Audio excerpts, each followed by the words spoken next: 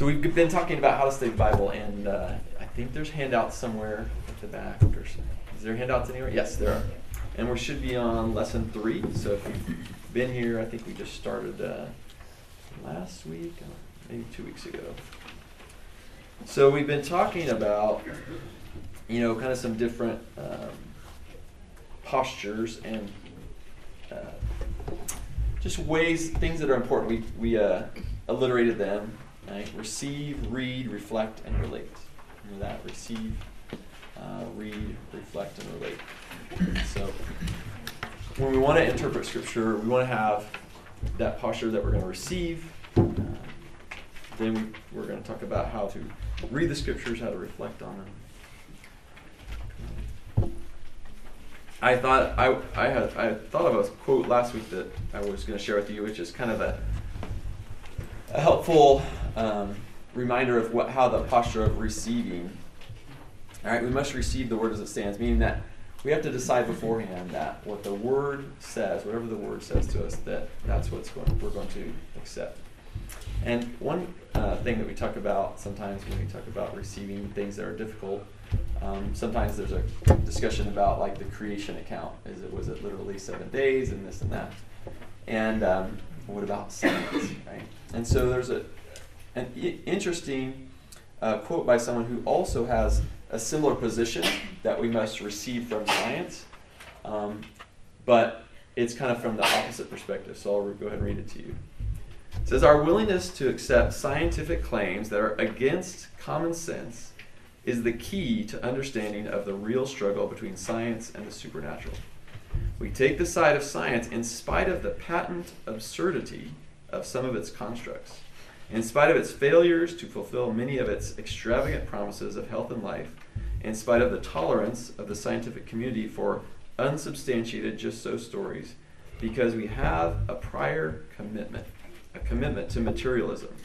It's not that the methods or institutes of science somehow compel us to accept a material explanation of the phenomenal world, but on the contrary, we're forced by our a priori, or ahead of time adherence to material causes to create an apparatus of investigation and a set of concepts that produce material explanations, no matter how counterintuitive, no matter how mystifying to the uninitiated. Moreover, that materialism is absolute, for we cannot allow a divine foot in the door. And so there are people that have a very equally adamant rejection that say, no matter what, we are going to receive something, and our interpretation will not ever have any supernatural in it. And it's from that starting point that they reach their conclusions. And so many times when we get in interpretation, we're addressing an application where there may be an underlying assumption, beginning, starting point that we have. And so when we come to the Scriptures and we're having a discussion about accepting the Word as it is, that's a crucial step that we don't want to miss. That we want to start on. Okay. So we talked about receiving, all right? Then we're on page, I believe it's 3. Yes. Reading. So Ezra 7:10. Someone want to read Ezra 7:10 there.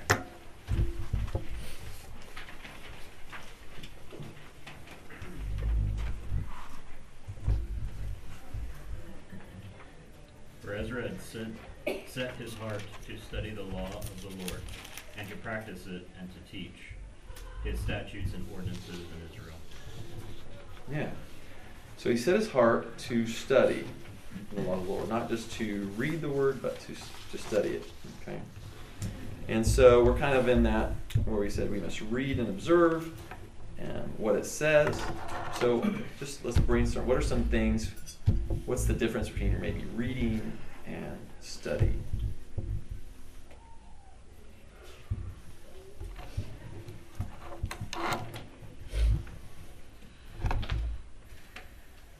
I think reading it's almost like you just read it once to kind of get the plot, the gist. Mm-hmm. Studying, I think, is more of a dissection and analysis where you might go back and look at it different ways, poke and prod it a little bit more, slow down.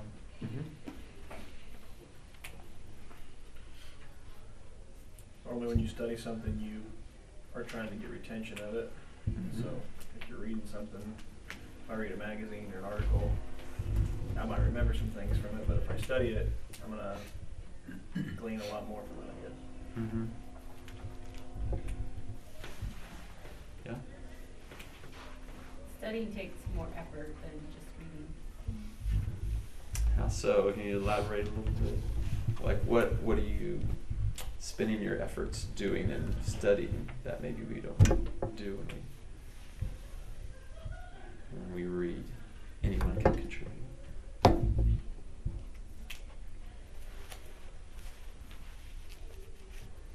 A simple one is looking up a definition when you're reading. Maybe there's a word you don't understand.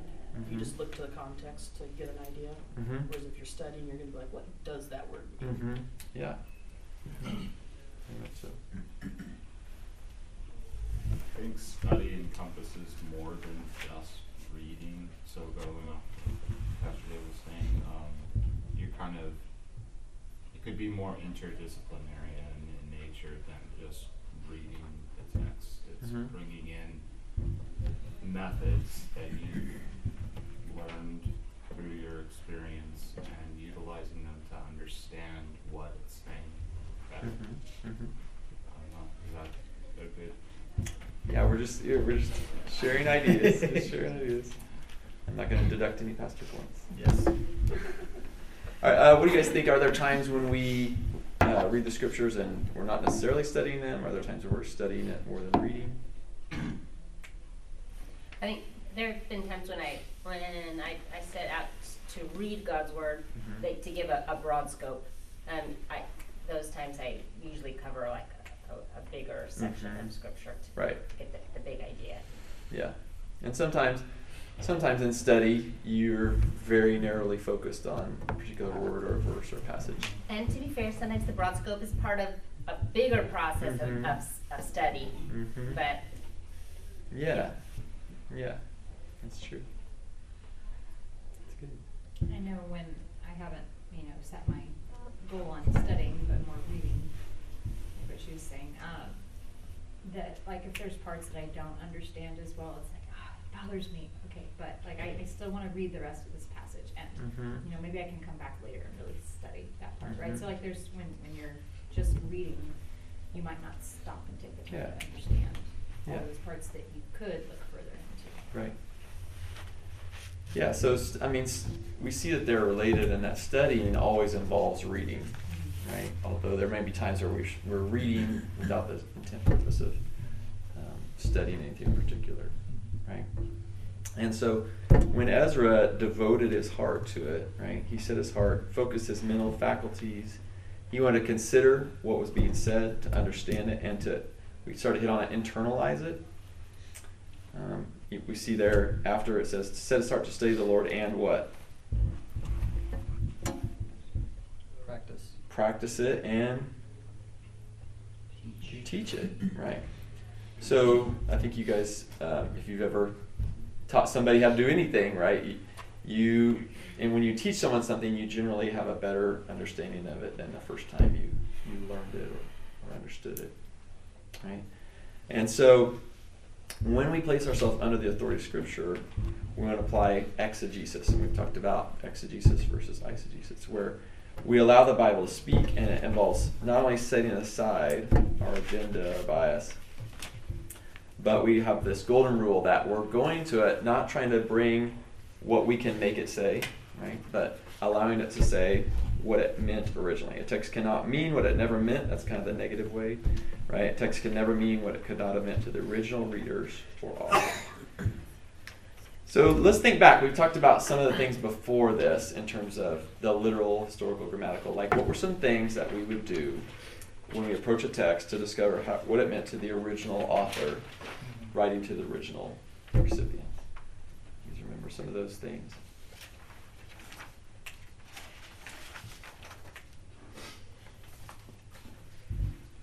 You have to know who the author is and who the recipient is. That's a good start, right? Who wrote it and who was it written to?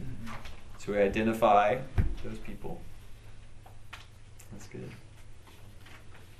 And how would that maybe make a difference? Let's just kind of dig into that for just a second. how would a different author or different audience impact the way we understand what it could mean? What are other things that the author has said to these people or to other people? Their style. Yeah.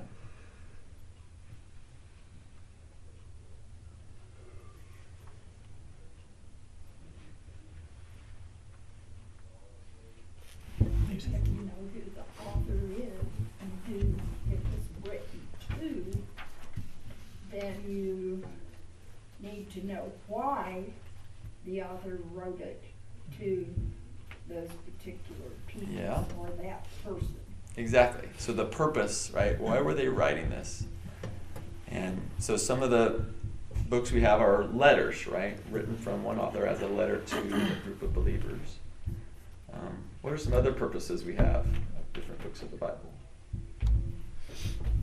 You touched it on there with two believers. So letters addressed to believers might be applied differently and look different to, say, interactions with, if you have an interaction with someone that may not be a believer, and it wouldn't necessarily apply in those situations. Therefore, that informs how you approach that. Does that kind of... Yeah.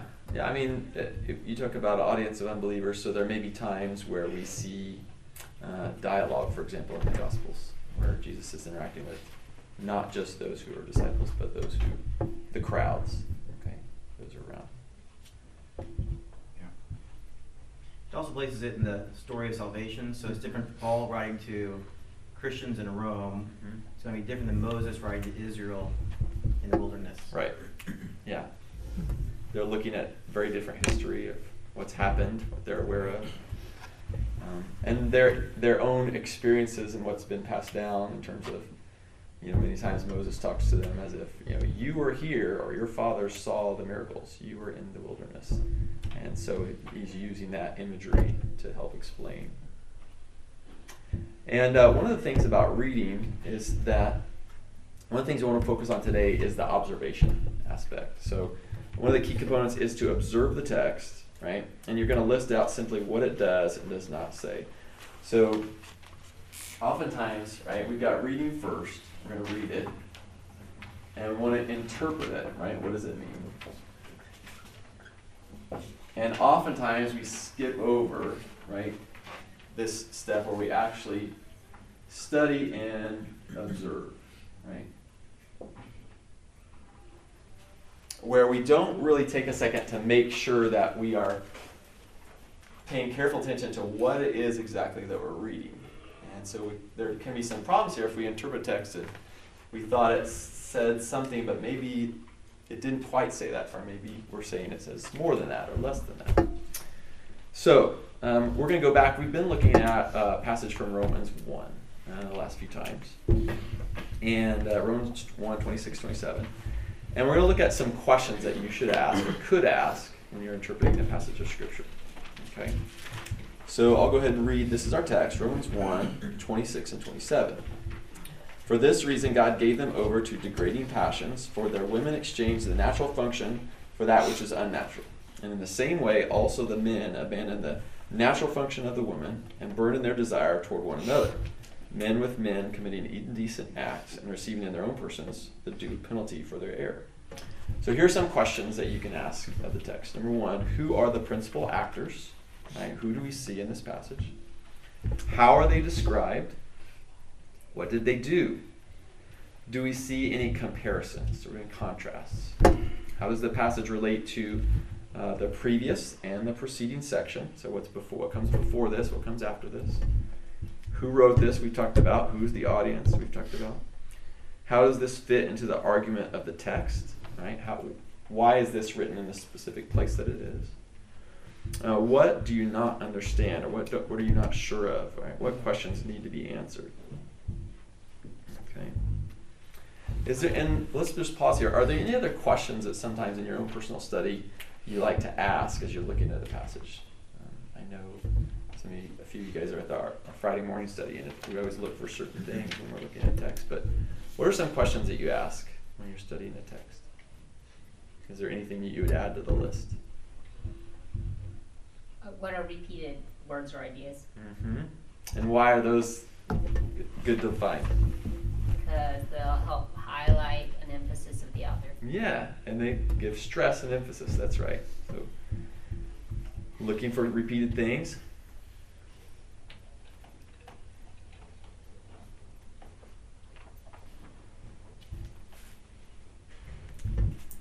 I know in the epistles we often talk about looking for what are the indicative things, telling us things that are true, versus what are the imperative things, what are the things that we're being commanded to do.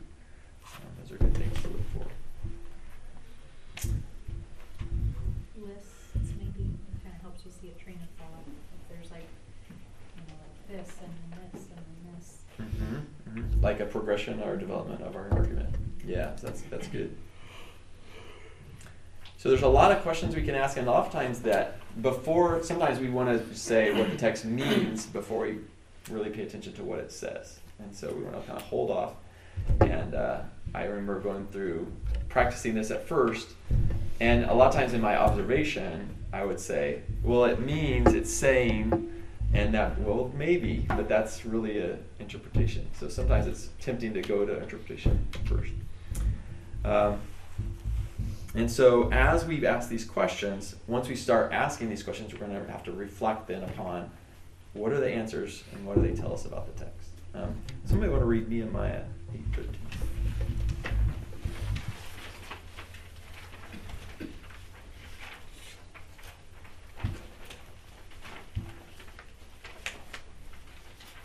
I'll read it. Go for it. Nehemiah 8:13. Then on the second day, the heads of the fathers' households of all the people, the priests and the Levites, were gathered to Ezra the scribe, that they might gain insight into the words of the law. Yeah, so the key part there, right, it's gain insight, to peer into the nature of things. So we're looking for a deep and a profound understanding of the text, right? We're looking at it above and below, side to side, up and down.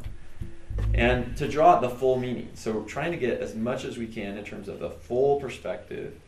Where is this coming from? Who is writing it? Who are they writing it to? All of those parts. And to carefully draw out the full meaning. So in this case, we were talking about Ezra getting insight into the words of the law. And he's not, I think it's important to say that if we do correct study, we're not going to create something there that no one else could find. Like there's not meaning coming uniquely through us. We want to make sure that that meaning is coming from the text, so that if another person is seeking to, correctly interpret and read the scriptures, they're going to reach similar conclusions. And we'll talk about how those can maybe slightly differ from time to time. But reading can take 5 minutes. Mulling and reflecting can take many hours. Right? It moves beyond simple observation into this interpretation, and we start to formulate an understanding of what they mean. We start to put things together. And so this is where the things we were talking about earlier: the historical context, far context and near context, cultural background, and word studies. When we talk about tools, so we've got the scriptures. Now, some of you guys may have a Bible like mine where it's just, I have mine that I read it at church a lot of times. It's just the scriptures. But what are some other tools besides the scriptures themselves that can kind of help us as we study? Things that you might commonly use or refer to. Blue Letter Bible. Yeah. What are some things that Blue Letter Bible has that are helpful? I like the commentary section, the text commentary. You can go through, see what other pastors or teachers have decided about it for whatever section. Mm-hmm. Also has whatever the meaning of a word was in the original language. Yeah, so commentaries, and then like dictionaries. One of the things that I like, sometimes I'll use it for, is usage. So if you see that word, not as it defined, but it gives you other places, right, where those words are used. Okay, and so what are some other tools that you can refer to? Or what's that? Maps. Yeah. How far did he walk in that day, or how big of an area is he teaching in? Mm-hmm. when he says we're going here or we went there or refers to people in different regions, you can actually study those regions. Anything else? I don't know if this counts as a tool for other people, but my favorite tool is other believers. Other Like, believers. The process of discussion. Yeah, I think so. We'll count it. I feel so used. Well, the end was it. I love your fellowship, but I would also. Absolutely. Yeah, that's true. I think for me, sometimes just a study Bible, which can kind of oftentimes seek to balance and have some of these things added in there. And you've got like the scriptures on the top half and then lots of notes and guides. And sometimes they'll even refer you, see this comment or see that comment about if you want to study more. I really enjoy like a Bible encyclopedia. Mm-hmm. So it has like articles on Jerusalem, the Ark, different people and genealogies. So it's been really helpful if you don't really know the background or. And they're like topical, is that what you refer to, or you look up a city or you look up a... Yeah, it's just dictionary, well, it's not a dictionary where it defines terms, but it's more articles, like you can find every, James the Less or Judah, so you can find people, cities, things, like the tabernacle. Right. Often it has pictures, kind of explains certain things, gives you a survey of how it's used and where you see it in the Bible. Yeah. That's good. I know that this has changed a lot. I mean, I remember just in a time where you had a concordance and it was like just a book. And you look it up. That's right. And there's the number and then it would list out. So it's definitely a lot faster now if you just hit your phone and gave. I think a case could be made for technology if used appropriately. Right. So a lot of these things can be sped up using technology, right? You can find them more quickly. Okay, so let's, what we're going to do is kind of as a case study, as a practice case, we'll kind of work through these questions as we look at the text. Okay, so if you're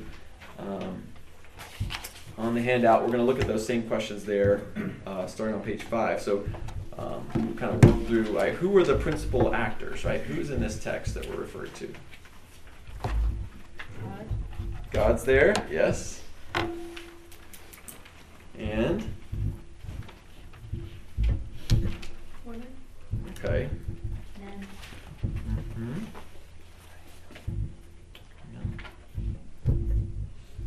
All right. So we've got God, men, and women, right? Let's have them, and them seems to refer back to those who exchange the glory of the immortal God for images. That's in the very... God gave them. Yeah, he gave them. Gave them over for their women and their men. Okay. And then, so when we talk about how they are described, also what did they do? Sometimes there's a little overlap in here, like there's actions, right? You're looking for verbs, what were they doing? But also, is there any descriptors for either any of the characters? So what do we see in terms of description? Degrading fashions. Okay. And so it might be good, like make sure as we say these that we see them, right? Whereas that's at the very beginning, gave them over to degrading passions. Okay. That's the them. And what else?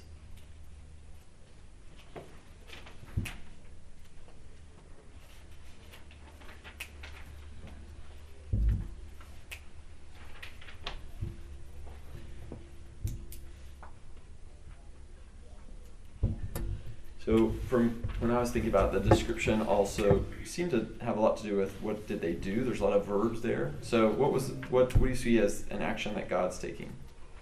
Okay. You see that God gave. Mm-hmm. And then gave them over to degrading passions. The women what? Exchange. So you see exchanged, the natural function for that which is unnatural. The men abandoned. Okay, and burned, right, in their desire to one another. Men with men Knitting, committing indecent acts and receiving. receiving. Okay. And the receiving could be, you could possibly talk about that, describing, receiving, you have the direct and indirect object of the receiving. So God gave them over and they were receiving. And they also erred. Where was that? The very last word. Their error. Good catch. They erred. Error. Okay, so then oftentimes there's comparisons, right? This versus that. So what comparison do we see? Natural function for that which is unnatural. Yeah, we can see it in the words themselves, natural versus unnatural, in the same verse. Any other? Yeah. There's a big comparison when he mentions in the same way. Okay. So he's It highlights the beginning of his thought and argument, and then jumps it into the end. and seems to be say, and if you look at previous and right after, it seems to say that the actions of the women and the actions of the men were in the same way, Yeah. or depicting them as very similar. Okay. It kind of highlights the natural, unnatural idea again in 27 when it says, the men abandoned the natural function of the woman, and you could kind of insert instead burned in their desire for one another, so this instead of this. Right. It doesn't just say the men exchange the natural function for which is unnatural. It goes into greater detail. So what natural function are we talking about? It's the men abandoning the natural function of the woman and burn their desire toward one another. Okay. So specifically talking about natural versus unnatural in terms of the sexual relationship. All right, proceeding. All right, so this is where we use context a little bit more. Okay. Let's go to Romans 1 because we don't have that in our passage. So let's turn there and look. So this is where we're looking at what comes before and what comes after to try and again gain some insight into what's going on. So it's always, it's never hard and fast necessarily rules, like how far back should you go to gain some context, but you want to look for how does this fit into the argument. So we've been starting just here in verse 24. So let's maybe jump back. Does anybody would maybe go from 18 to 23? We want to read that passage. We're going to go look up what comes before. For the wrath of God is revealed from heaven against all ungodliness and unrighteousness of men, who by their unrighteousness suppress the truth. For what can be known about God is plain to them, because God has shown it to them. For his invisible attributes, namely his eternal power and divine nature, have been clearly perceived ever since the creation of the world, and the things that have been made. So they are without excuse. For although they knew God, they did not honor him as God, or give thanks to him. But they became futile in their thinking, and their foolish hearts were darkened. Claiming to be wise, they became fools, and exchanged the glory of the immortal God for images resembling mortal man, and birds and animals and creeping things. Right. So it's kind of interesting in a sense, right? There's no mention of sexual morals or anything like that up until this point. And then we see therefore, right? So what do we see? What are the themes or what's going on? What can we observe about the previous section?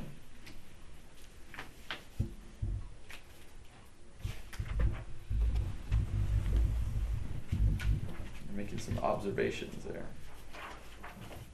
24. They ignored what was plain about God. Okay.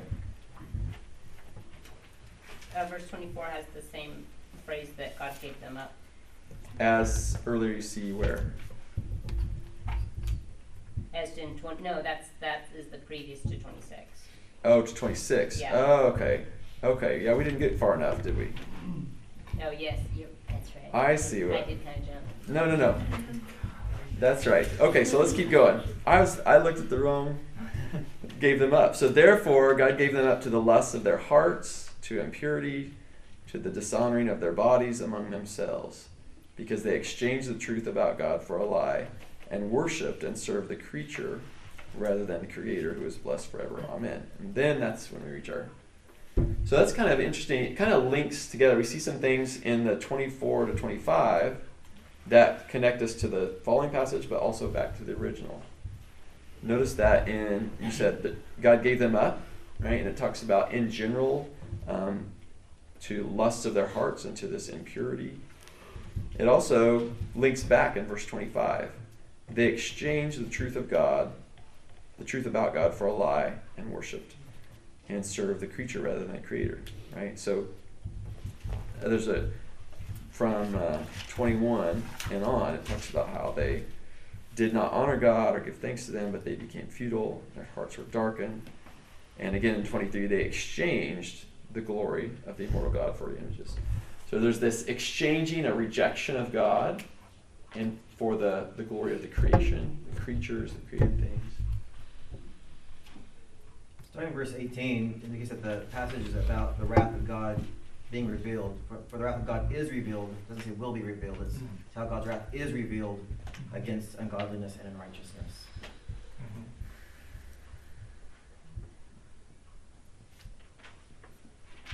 And so when he's saying therefore, it's kind of explaining this wrath that we're seeing. And it's interesting that, and I think we may see this in a minute, but verse 19 and 20, for what can be known about God is plain to them. God has shown it to them.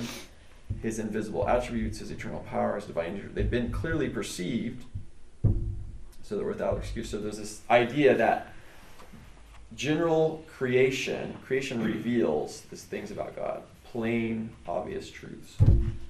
Let's look at the passage after. Okay, so after it says the due penalty for their error. So somebody else want to read from 28 down to the end of the chapter, 32. And since they did not see fit to acknowledge God, God gave them up to a debased mind, to do what ought not to be done. They were filled with all manner of unrighteousness, evil, covetousness, malice. They are full of envy, murder, strife, deceit, maliciousness. They are gossips, slanderers, haters of God, insolent, haughty, boastful, inventors of evil, disobedient to parents, foolish, faithless, heartless, ruthless. Though they know God's righteous decree that those who practice such things deserve to die, they not only do them, but give approval to those who practice them. So we see a third repeat of what in that passage? You saw it. It was repeated twice already. Yeah, God gave them up. And he goes on to list a whole slew of things that God gave them up to. And, starting in verse 24, he gives this more general, right? Gave them up to the lusts of their hearts, to impurity. And then gives this passage in 26 through 27 about the women with women and men with men, and then becomes even further developed in this longer list, right? So working from general to more specific to this longer explanation of this way in which God is giving these men and women up. Okay. So, how does that inform maybe what the purpose is of that passage that we've been looking about? Like, why was it written in that argument? Why would maybe Paul include those verses about the women with women, men with men, in this argument about God's wrath being revealed?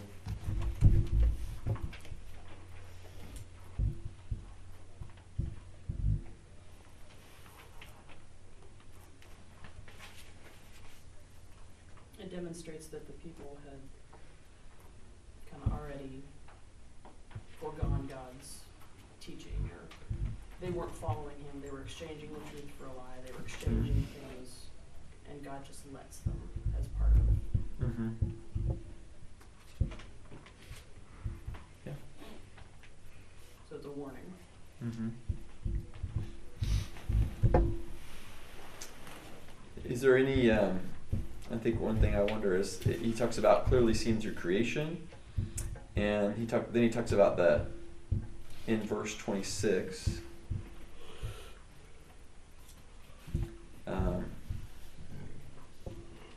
Like mine's ESV, and it says, instead of exchanged the natural function for that which is unnatural, gave them up to dishonorable passions, for their women exchanged natural relations for those that are contrary to nature. And so when you think about the created order, this idea of contrary to nature seems to be like an example. This is an example of a way in which men and women have rejected the order and the revealed nature and are living out a rejection of that, living in contrary to that. Okay. And who wrote this? Okay. Paul, how do we know? 1:1. That's right. Paul, a servant of Christ. Right? So, and who is Paul writing to? All those in Rome who are loved by God and called to be saints. Yeah. So they're beloved of God and called as saints. So it's, right, these are Christians, these are believers that he's writing to. Okay. And how does it fit in the argument, right? We talked about this a little bit.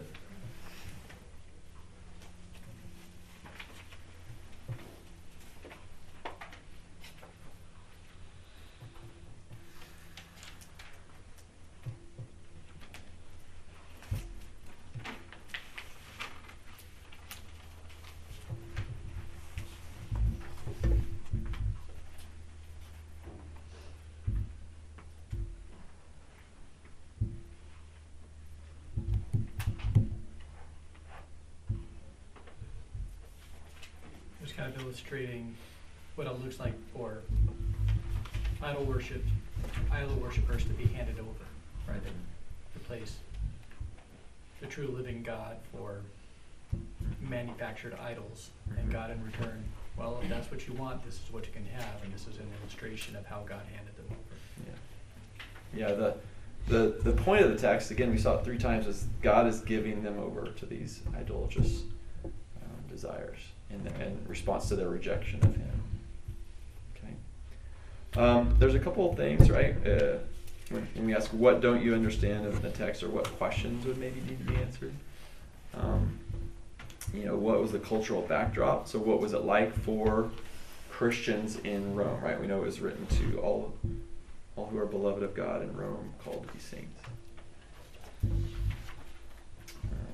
So here's a couple notes, either from a study Bible or a New Bible dictionary.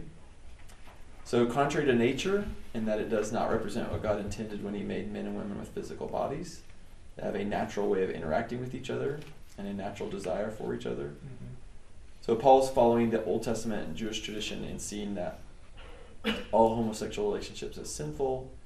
The creation account, Genesis 1 and 2, reveals the divine paradigm for human beings. And so this is one of those things where, our study Bibles, our Bible dictionaries, oftentimes we're not accepting them as scriptural, but they are often useful because they point us back to the scriptures, right? That were pointed back to God's will for marriage revealed in Genesis 1 and 2, what would have been referred to as natural in those times. And then in Romans 1, Paul's condemning homosexual acts. He talks about lesbian as well as male in the same breath as idolatry. And it says his theological canvas is broader than that of Leviticus. So instead of treating homosexual behavior as an expression of idolatrous worship, he traces both the bad exchange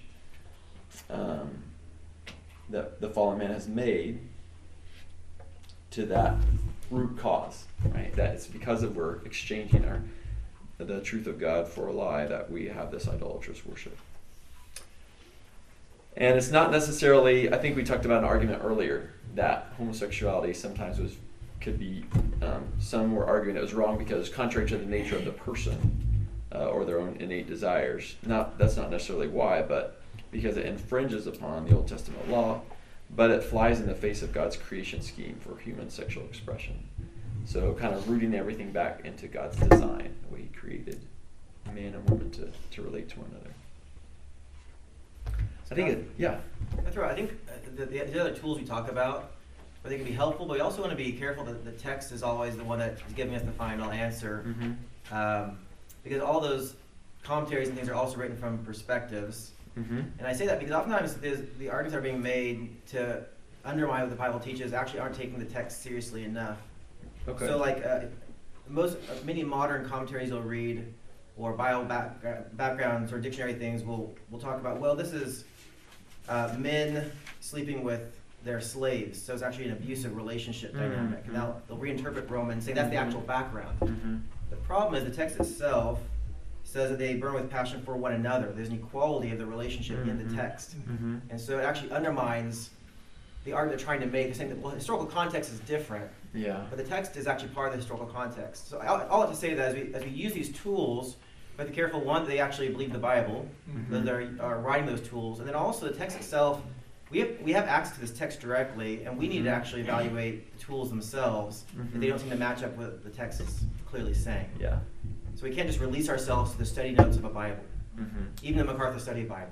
And we have to do the hard work of actually wrestling with the text. And oftentimes that helps us to know, it's kind of difficult because when you run across, likely, no matter which commentary or commentator you use, you're going to run across places where that doesn't seem consistent with the text. And being able to say, I'm okay with them being right in these other areas, I'm not going to reject everything they've said because they were wrong, right? Realizing that there can all be imperfect and have wrong. Yeah, I think if you study the Bible and you kind of have like an analysis that you have of the biblical text, you need to have that same outlook towards the resources that you use. And that's why like using multiple commentaries or study Bibles is often can be pretty helpful if you see some significant disagreement between the two. It should be like maybe an alert that, okay, I need to drill down a little bit deeper in this issue because there seems to be something going on here. That stick out to me. And I think it's something that if you're in a discussion trying to either internally or with another believer about what a text means, it should concern us if we or the other person relies on that kind of an argument of authority that this person, this is their view. Well, why do they, right? Where does the text, what are they using the text to support that? The notes are not the answer key. Yeah, very true. And oftentimes they can, sometimes a good, there's differences. Some commentators are like some commentators will give a diversity of opinions and say the text can be interpreted in these 2 or 3 ways, and these are the scriptural references that tend to support these different views to help you further along your study. Okay, let me go read those texts. And see what is it that the text seems to be saying. And we've talked about before that not to be alarmed if you don't have a super clear, definitive answer, right? Sometimes it takes time and a lot of effort, and sometimes you may not have a clear answer that just comes right away. So I think that this question seems to come up because in one sense, I would say, there's a certain vagueness, right? In what sense are they receiving the penalty for their error? So I think it's good to ask as many questions as you can about the text, and it's okay if you can't find the answer right there. It could refer to homosexuality itself. We're not really sure what it means, but all we know is they are receiving the the due penalty. We know that God's wrath is being revealed against them, so we know in a sense, but is there something else that they're referring to here, or do they have something specific in mind? I think one thing about unclear questions is that I think it's good to remember that we ought to focus on where the Bible is the clearest, and we ought not to overemphasize places where the Bible is not explicitly clear. And it's okay to ask those questions, but to make it a prime make it of prime importance, would seem to be misplaced. Yeah. I think a lot of times people convolute the Bible, like in the intro to the study is all this extra information had to be supplied to the reader so that this text does not mean what it says. Yeah. And so there is kind of a danger in relying too much on background and assumptions and somebody else telling you this is how the culture understood it, when the text seems to be plainly grading against that. So Yeah. And I think that's I don't think we're saying that we ought not to research all that information, but it ought to always come back, and all the weight needs to rest upon the text itself. Right? That we're giving different weights to any other. And if at any time that additional background contradicts the text at some point, we know what to reject. Okay, so we're going to give a short interpretation here. After answering all these questions, all right, reflecting on the meaning of the text, Paul's letter to the Romans, he's discussing how the wrath of God has been revealed and is revealed, which rejects him for the worship of idols. And a stunning example of this rejection is found in the sin of homosexuality, where adherents replace the natural worship of God for unnatural sexual relations. And in response, as part of this, one reason that they are doing this, right, God is giving them over to their consuming passions. They're living in this perpetual alienation from God on account of their sin. And so, a big theme of that first part of Romans is just establishing, the sinfulness of all mankind. And he's developing the argument. He continues to develop the argument of God's judgment, the law, our sinfulness, all the way through chapters 2, chapters 3, and so it's one part of a larger argument. So what are we on now? What point are we on? We've done receive. We did read, reflecting. What are we doing? Relating. All right. So Ezra again, right? So it's the same verse, right? As it set his heart to study the law of the Lord and what? practice it. And practice it, to teach his statutes. So it wasn't just intellectual knowledge. In the words of Hebrews 4:12, the word of God is living and active, sharper than any two-edged sword, piercing as far as the division, soul and spirit, both joints and marrow, able to judge the thoughts and intentions of the heart. Right? And so this is where sometimes we can get really close to like the purpose of scriptures, and we're ready to receive it. We read it, we study it, and we know what it says. And if we stop there, right, we've fallen short of the purpose of the word. Right? It's not just to give us a knowledge, right, but that knowledge should actually transform our lives and who we are. And so when we think about this, right, here's 3 more questions that we didn't talk about earlier, but more broad questions, right? What does it reveal about God? What does it reveal about how God relates to us, to man? And what does it reveal about how man relates to God? Okay. So when we misapply what a text says, there's some, I think, humorous examples here. Right, we can have quite a few things go wrong. We got the girl at Philadelphia Bible. Are these true stories? According to what I read. According to a girl at Philadelphia Bible College miserably flunked an exam. The professor called her in and asked why. I read the verse that says, "The Spirit will give you in that day what you shall say." So I did not feel that I needed to study. The Dallas Morning News on March of '64 ran the story of a woman who was one of the 4 candidates for governor of Texas in the Democratic primary. She was convinced the Bible told her she would win. She received an official list of names from the Texas State Democratic Committee, and her name was printed last. She read in her Bible the words of Matthew 19:30, "Many that are first shall be last, and the last first." That was enough for her. Right? By the way, she did end up losing the election. We don't know if she finished first or last, or where in the actual order she was. But when we're considering our passage, right, what does it reveal? So we'll ask these three questions just in general. We've looked at our interpretation.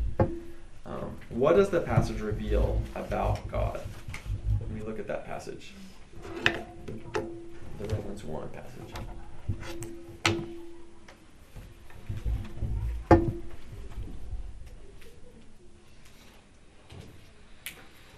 He's a judge.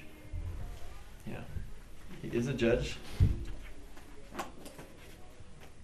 I see God's authority in this. If God's the one who can give someone up, then He has the authority to do so. authority. I think it was interesting that not only did he, right, we see him actively causing judgment, right? That his wrath is revealed. He's not one that will hold back his wrath without ever expressing that wrath. Okay. Kind of within the realm of him being judged, but he defines what is right and wrong. It's very clear in this passage in Romans 4. Yeah.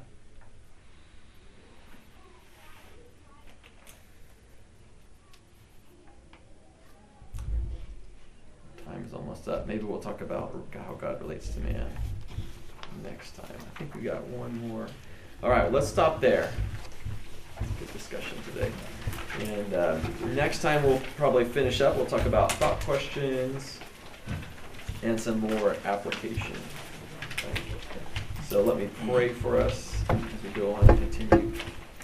Lord, I thank you for this morning and a great discussion that we had. I thank you for your Holy Spirit that illuminates and enlightens our heart and our mind to understand your word. I pray that as we come to you, that your Spirit would continually speak to us, give us a mind and a spirit to understand and receive the word. I pray that we would give forth the effort, that you give us the ability and the desire to study your word in a way that we determine and understand what it says. I just thank you for the many, many tools that we have that allow us to reach an understanding of the word, not only different texts, but believers of past and present who endeavor to do the same. I pray that we would always build one another up as we point one another to you and to your word. Thank you in Jesus' name. Amen.